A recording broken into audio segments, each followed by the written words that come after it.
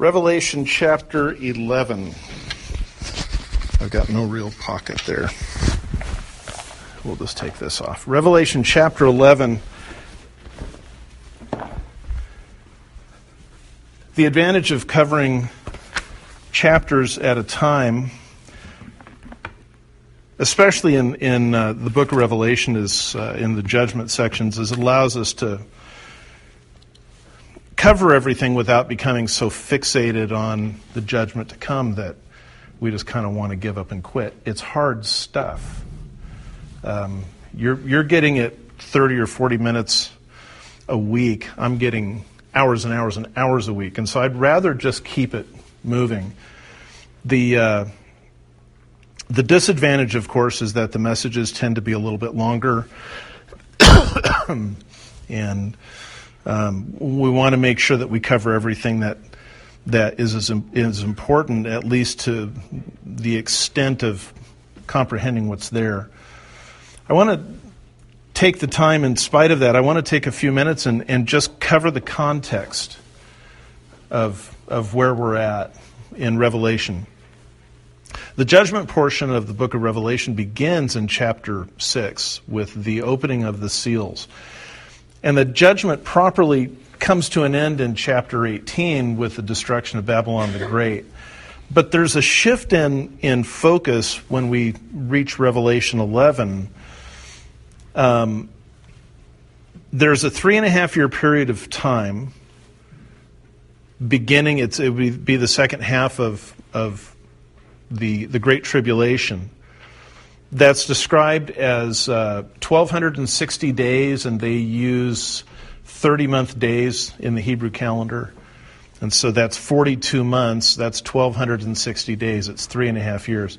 And there are 4 different events that take place during those 3.5 years. Now, a couple of weeks ago, we looked at the first of those, which is the Gentiles trampling the city. That's in Revelation 11:2. The Gentiles will trample the holy city, Jerusalem, for 42 months. In the very next verse, we have God's 2 witnesses, and we're going to talk about them in more detail today.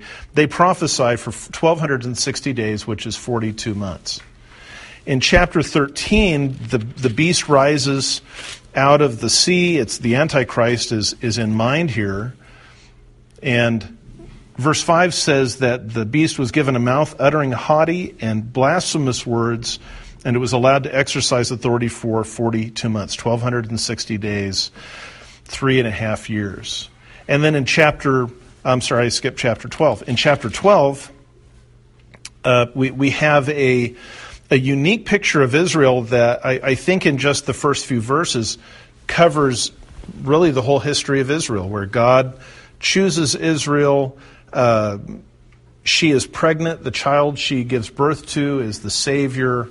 And then we're at the end of time when the nation Israel, having been redeemed by God, having been sealed by God, is nourished in the wilderness in verse 6 for 1,260 days. In verse 14, a similar statement where she is nourished for a time, times, and half a time, which is a year, 2 years, and half a year. 3.5 years, 42 months, 1,260 days, time, times, and half a time. So these chapters are all describing different events taking place within the second half of the Great Tribulation. And what we see taking place in those months are these 2 witnesses. We see the Gentiles trampling Jerusalem. Then we see the 2 witnesses appointed by God preaching and performing miracles. We see the Antichrist and false prophet rising and exerting power, deceiving the wicked really into thinking that the Antichrist is the Son of God. Antichrist is not against Christ, it's in place of Christ, substitute Christ. So his great lie to the world is not that he's the son of Satan there to devastate everything. His great lie to the world is that he's the Son of God there as the Savior. He is going to make war on the saints of God. Although they will be spiritually protected from apostasy, many will die physically. As that 3.5-year period of time comes to a close, then in chapter 14, we see the same 144,000 who were sealed in chapter 7, which, as I explained, I believe is a picture of all of Israel, standing safely with the Lamb on Mount Zion. They have come through that time because God has protected them and preserved them. We see three angels in chapter 14 preaching from heaven. The first is giving a call to worship to the entire earth. The second announces the fall of the world system, and the third pronounces judgment on those who worship the Antichrist. Revelation 15 and 16 show the immediate impact of that judgment. It's another series of 7 plagues, but I believe that rather than those 7 plagues coming forth over an extended period of time, as we saw in the first part of chapter 6 and 7, 8, and 9, and 10, I think these come into play very quickly at the end of the second half of the tribulation. At that point, at the end of chapter 16, you really have a situation where Jesus could return. And I think that within the chronology of God, that is where Jesus returns. But within the revelation of the book of Revelation, there's a pause, and John is given a close-up, more detailed view of Babylon the Great, called the Great Prostitute, which is the political religious system that dominates the earth, and what God does to destroy that system in judgment. And then in Revelation 19, Jesus returns. So as we look at chapter 11, then we're seeing the beginning of this intensified period. It's often called the Great Tribulation. We've got the tribulation, which is 7 years, and the Great Tribulation, which is the last 3.5.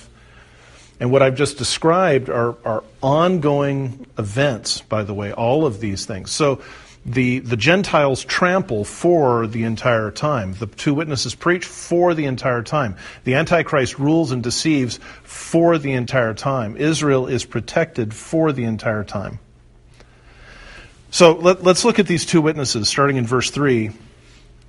I will grant authority to my 2 witnesses, and they will prophesy for 1,260 days, clothed in sackcloth. So we have a picture of this prophetic ministry. It's an Old Testament picture with prophecy and being clothed in sackcloth, which is a sign of mourning, a sign of lament. We're not told who the witnesses are. There's a strong likelihood, I think, that we're looking at Moses and Elijah. Let me tell you why that could be the case. For one thing, both Moses and Elijah appear with Jesus at the Transfiguration in Matthew chapter 17. They both obviously have got a significant role to play with his glorification. Both Moses and Elijah experienced unusual departures from the world. Moses was not allowed to enter the promised land. God basically killed him. I mean, God didn't simply wait for Moses to die of old age before the Israelites moved into the promised land. Moses dies, and then God buries him. God buries him. We don't know if that means he was buried on earth or if he was buried in heaven, but God buries him. Elijah, for his part, is caught up to heaven in a whirlwind without ever dying.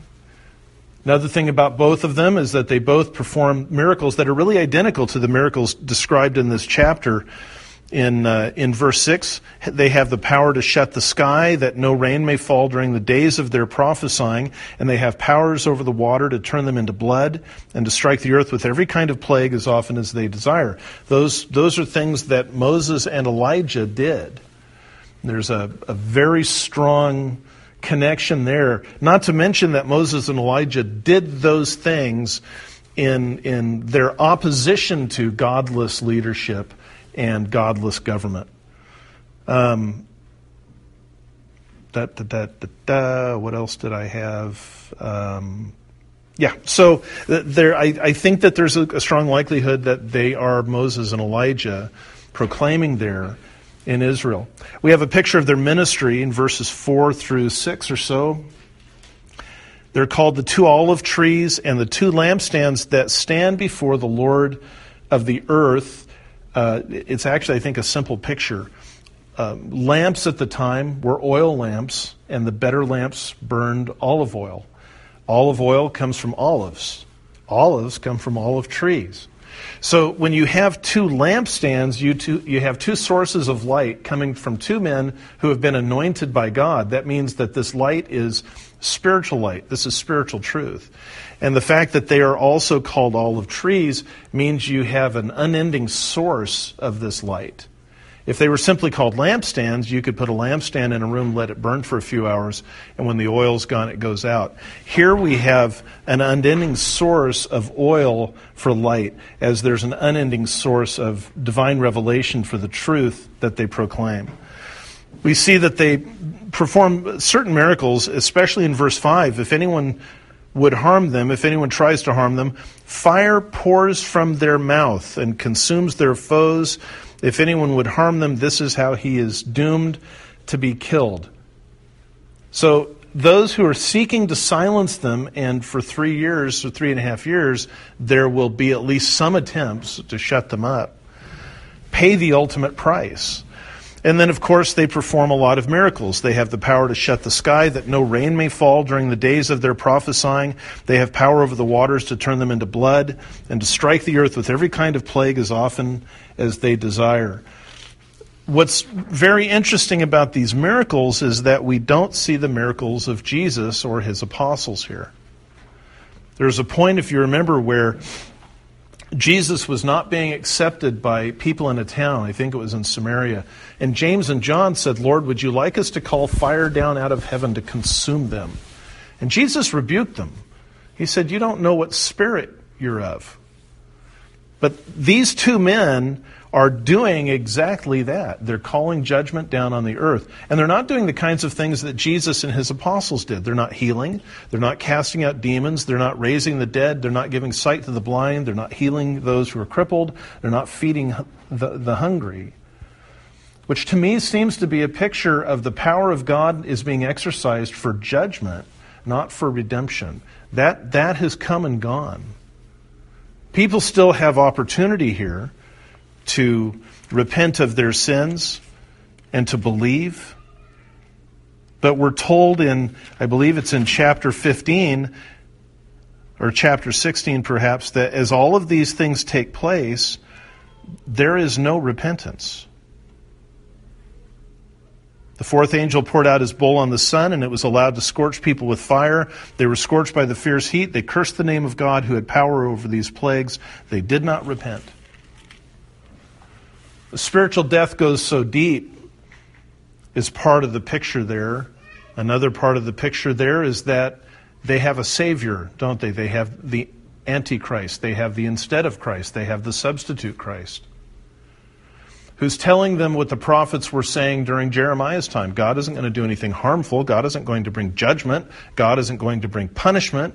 God is going to bring peace, not war. And so their spiritual leaders telling them there's no need to repent. So as we think about these two men, I have to wonder, why doesn't the world simply ignore them? It's just two guys. It's just two men. And they're in a little city. Right now, Jerusalem is about 48 square miles. That makes it about 10 times the size of Norfolk. It's 1/3 the size of Omaha. It's half the size of Lincoln. It's about 80% of the size of Sioux City. From a global point of view, it's just a little place. It's not worth any attention. There's no gold there. There's no money there. There's no oil there. There's an old joke about the Hebrews being upset because they turned right instead of turning left, and the other ones got the oil and they got the sand. There's really nothing there. Why doesn't the world simply ignore them? Well, the reason is that there's a spiritual battle raging in the heavenly places in the spiritual realm. It's been raging since Satan was cast out of heaven. It was raging before man was created. It was raging before the sin of man. In that spiritual battle, Jerusalem is ground zero on earth. because it's the city where God said, you'll build my temple there. It's the city where God said, you will worship me there. It's the city where God sent his own Son to die as a sacrifice and raised him from the dead. It's the city to which Jesus will return and establish his throne. It's the city from which he will rule the world through the millennial kingdom. Satan can't ignore Jerusalem. And so the people of the world can't ignore Jerusalem. The world is constantly arrayed against Christians today. We see it going on nonstop. You may know some of these names. Barronelle Stutzman is a florist in the state of Washington. She's a Christian. She refused to sell flowers to a homosexual couple who were getting married. These men had been customers of hers for years, and she considered them friends. When she refused, she was sued, and she lost. The State of Washington Court of Appeals, or Supreme Court, just ruled against her at the end of February. She has now appealed to the U.S. Supreme Court, but who knows what will happen there. In the Court of Appeals, or the Supreme Court of Washington, she had sued she had resisted on the basis that it was a violation of her religious liberties to force her to violate her conscience. They ruled that forcing somebody to violate their conscience is not a violation of their religious liberties. Which, I'm not sure how that works. Richard and Betty Odgaard are in Illinois. They have a restaurant. The restaurant refused to cater a homosexual wedding. They were sued. They lost. They were forced into bankruptcy and closed their doors. Robert and Cynthia Gifford have a small farm in New York State, north of New York City, an hour and a half up on the Hudson River. Beautiful little pastoral place. And various times, it's not their business, but at various times they would rent their farm for parties or for weddings. They refused to rent it to a homosexual couple and were sued. They lost. In the decision of the New York court that ruled, the fact that they live on the farm does not make the farm private property. See, they're insane. They're not even logical. Now, don't we know that there are an overwhelming number of florists and bakers and restaurant owners and wedding venues that are happy to sell to anybody, who just don't care? It's not an issue for them. And that there might only be a handful of businesses like that in each state who take that kind of a stand. Why not just ignore them? Well, they can't ignore them. They can't ignore them because there's a spiritual battle going on. The world doesn't ignore Christians because Satan doesn't ignore Christians. All of his hatred is vented toward God and toward those that God loves. So the world can't ignore them as they go through this 3.5 years of preaching.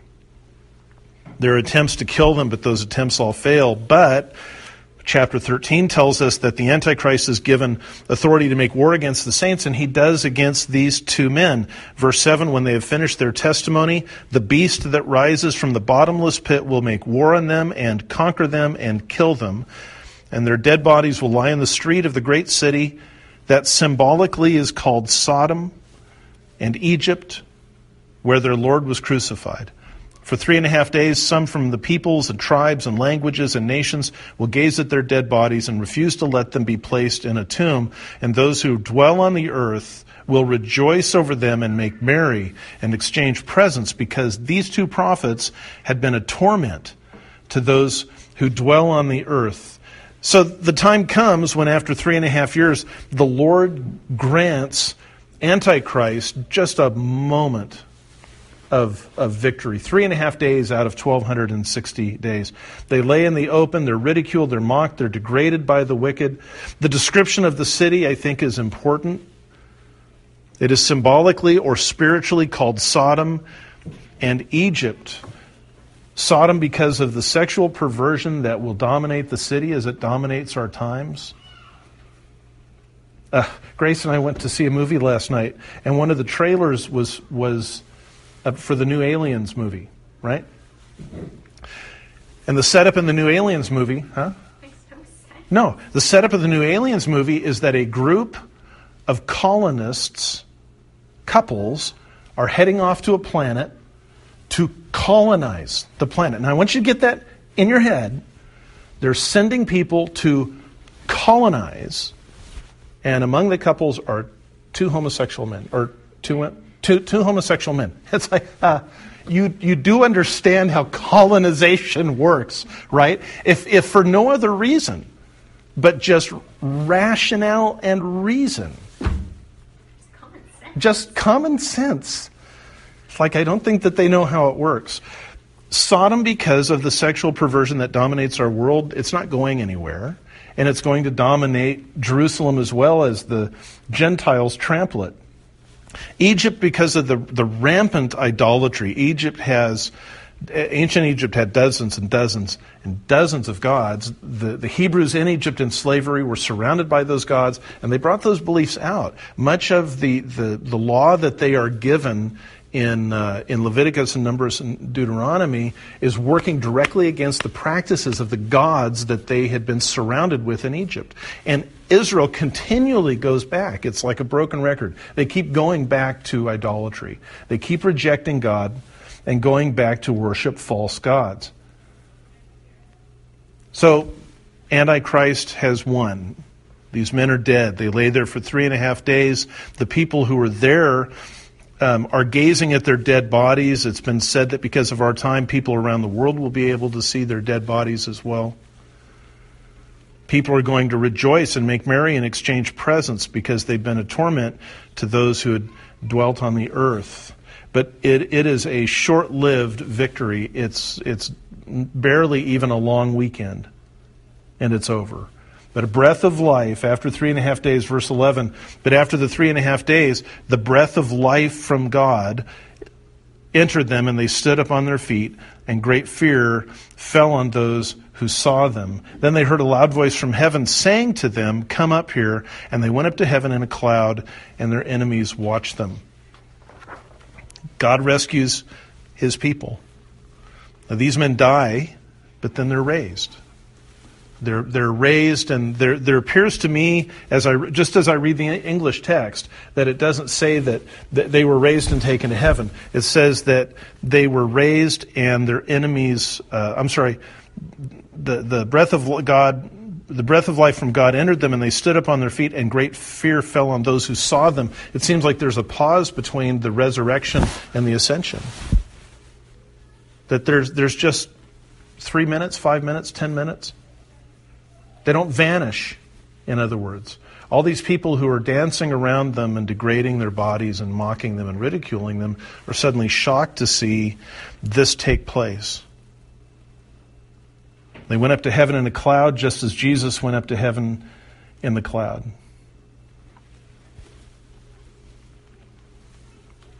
The Lord is going to make it clear at that moment then that judgment is not over. Judgment is still taking place. There was a great earthquake, verse 13, and 1/10 of the city fell. 7,000 people are killed in the earthquake. The rest are terrified and gave glory to the God of heaven.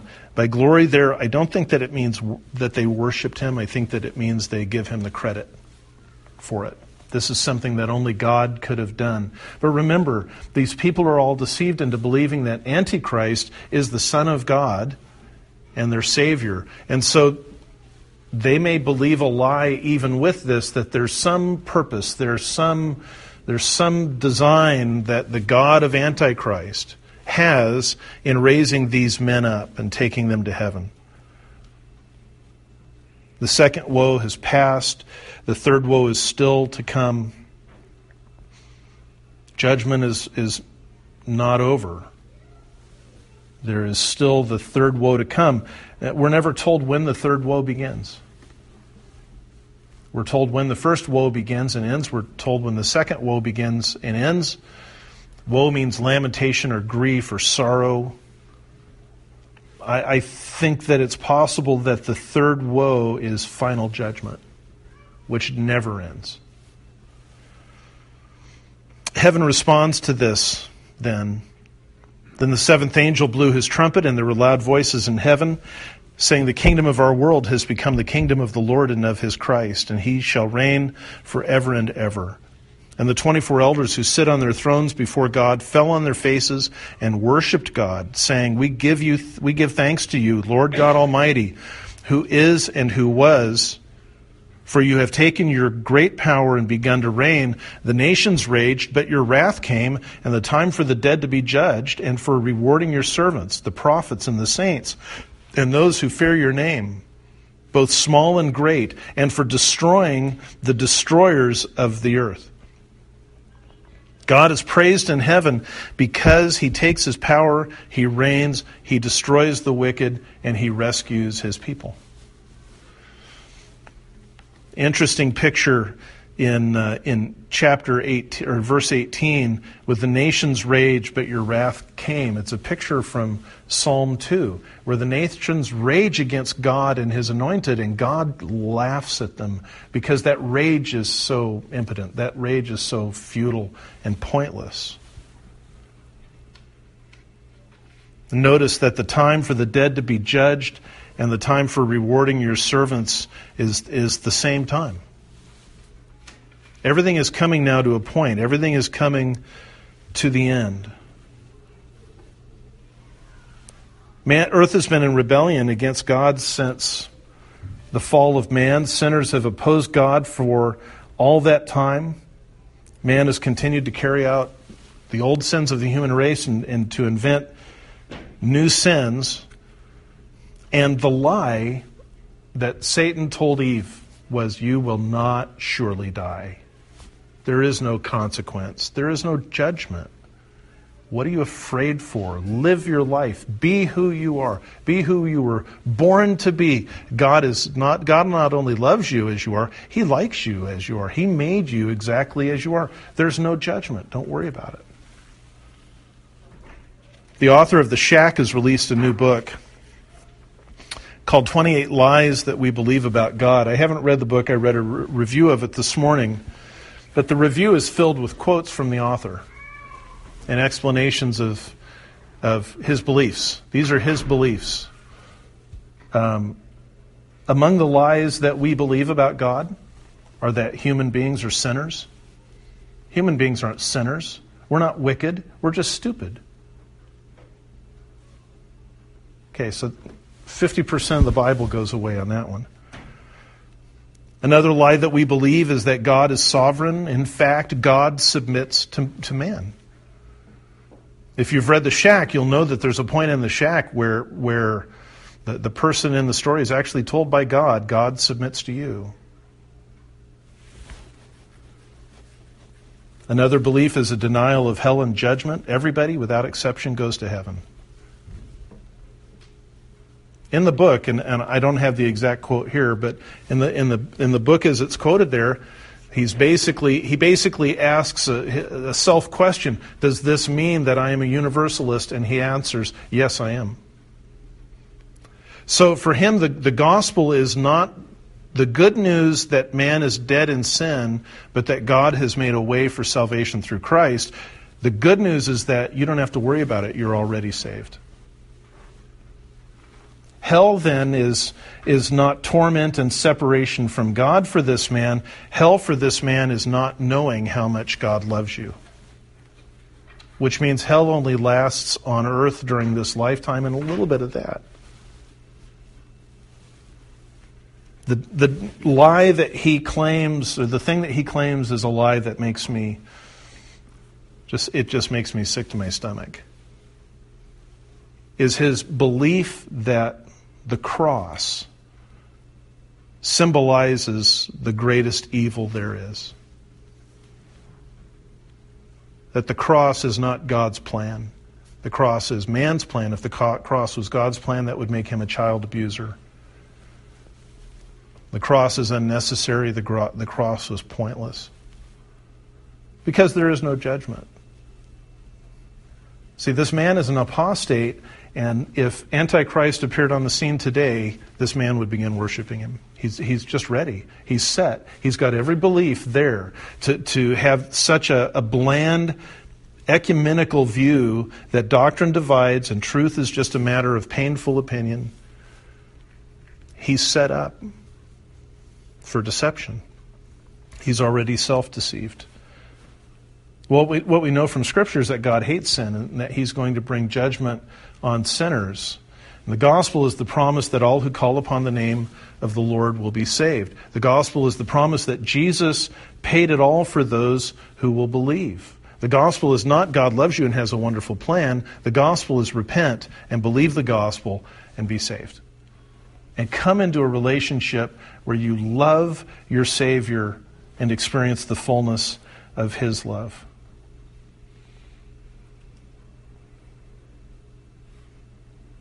The chapter closes with a remarkable sight. In verse 19, then God's temple in heaven was opened, and the ark of His covenant was seen within His temple.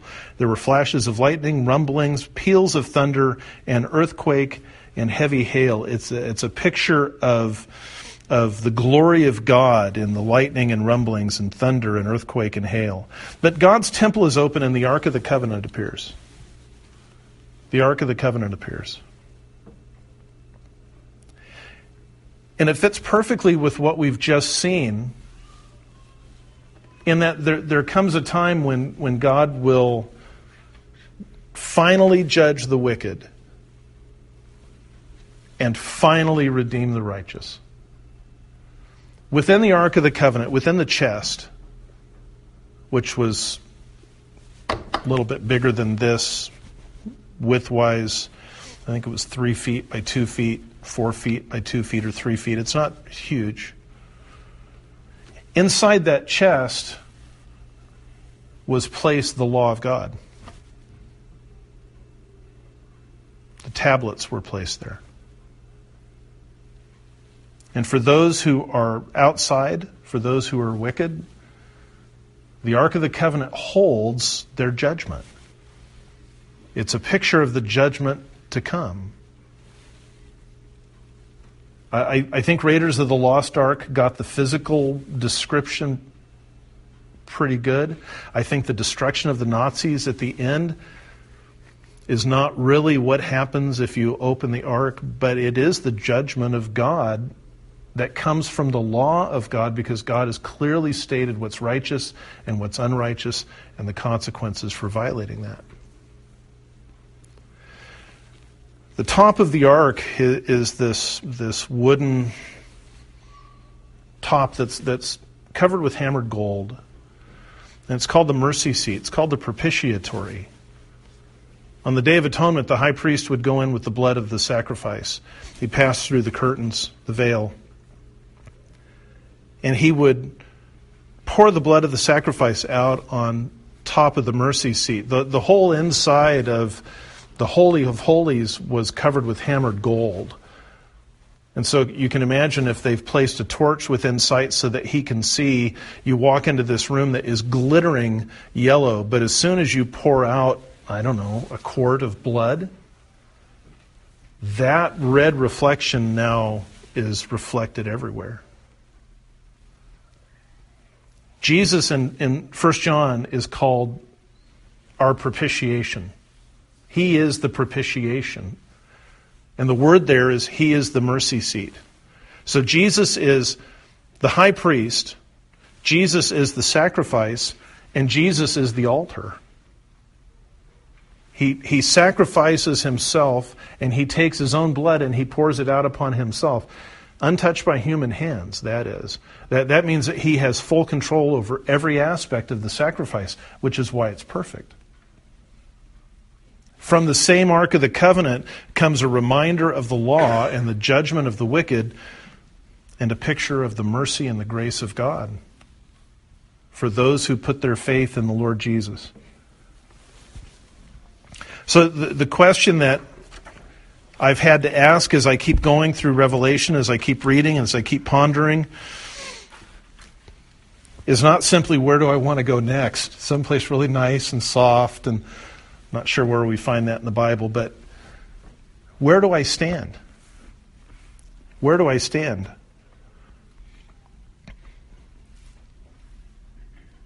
I can't imagine very many messages, very many sermons more offensive to the world than the one that I've just preached. And some of you might even be thinking, I'm really glad I didn't bring my unbelieving friends today. This is hard.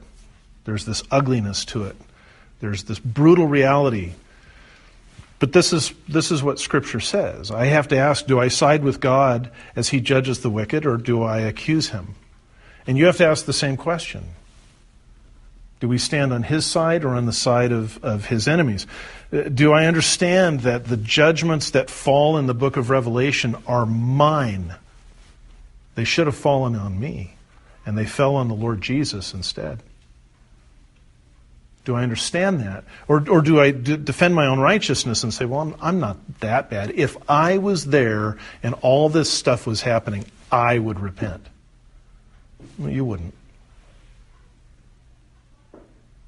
Do I side with God in understanding that the world's blindness to the truth and the world's rejection to the truth is a constant pull? Jesus said that His people are in the world but not of the world. But the fact is He chose us out of the world, and so we still have those threads taking us back. We still have those elements that we were raised with, that we're surrounded with still in our culture. And it's very easy for us to become willfully blind to the truth and diminish the truth, which I think has happened as 20 million people have read The Shack. Certainly many of those are believers who willfully said, well, it's not a theological book, and he's being poetic, and he's trying to define it. And I understand that. One of my favorite books is the book The Robe. It's about the Roman centurion who ordered the crucifixion of Jesus and what happens to him in the aftermath. It's fiction. I understand that. And there are a couple of elements in the story that I just think, no, you're getting him wrong there. But I'm aware that they're wrong. Too many people have read The Shack and not been aware that what they're reading is really ungodly. They've just said, oh, how wonderful, how, and this, and think about, but it's wrong. Do we understand how much the world pulls us toward that truth is just opinion side? And you don't have to go smack the book out of the hands of anybody that you know who owns it. But are you willing to say, I read it, or I won't read it, and this is why, or this is why it's a problem? 20 million people are saying, wow, what an awesome book. The book is saying, no. So Revelation, as I preach through it, as I study through it, spend hours in it every week, it's a constant pull to go with the hard stuff full on as I see it in Scripture, and to pull back and to try and moderate it. So pray for me. Pray I don't moderate it.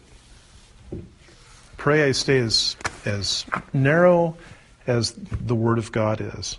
My prayer for all of us is, as we go through this, is that we will find ourselves in greater gratitude for what the Lord has saved us from, that we'll understand the holiness of God and His righteousness as well as His love and His mercy, and that we'll be motivated for evangelism, because this is coming. And even if we've all died and the Lord delays for 500 years or 1,000 years or more before these events take place, every unbeliever that we know is heading for this sort of judgment. That's enough to want to pray for them and to beg God to soften their hearts and to reach in and give them a hunger and to use us to speak the truth to them and to love them. Father, we thank you for your graciousness to us. there are a lot of things that we would rather think about than judgment. We're taking Revelation in big chunks so that we don't despair, so that we don't lose hope.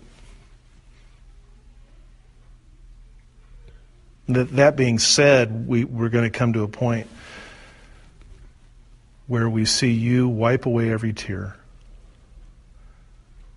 where sin is gone, Satan is gone, death is gone, Hades is gone, pain is gone, sickness is gone, ignorance is gone, bias is gone, our emotional pain is gone, where there is no confusion. There's light, there is you, and there's one another. We will love one another as we can't love anybody today. We will forgive people we could not forgive today.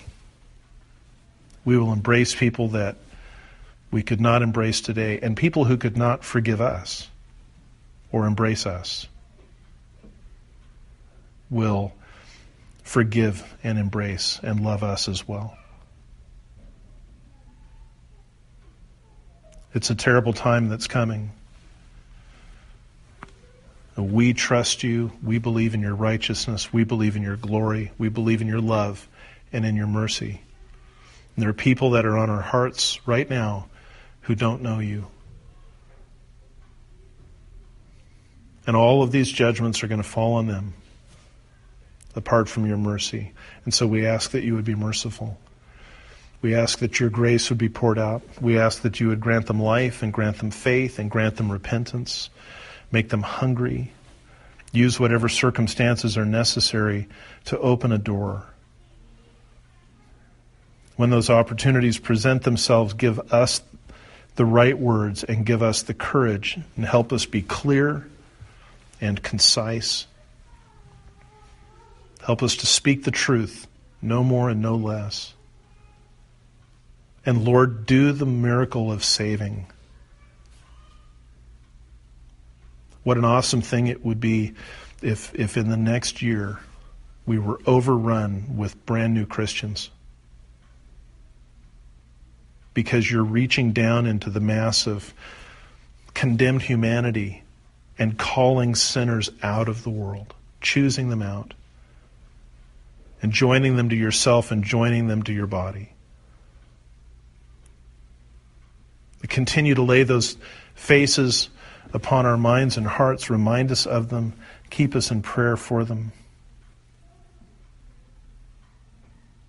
As the psalmist says, O Lord, save.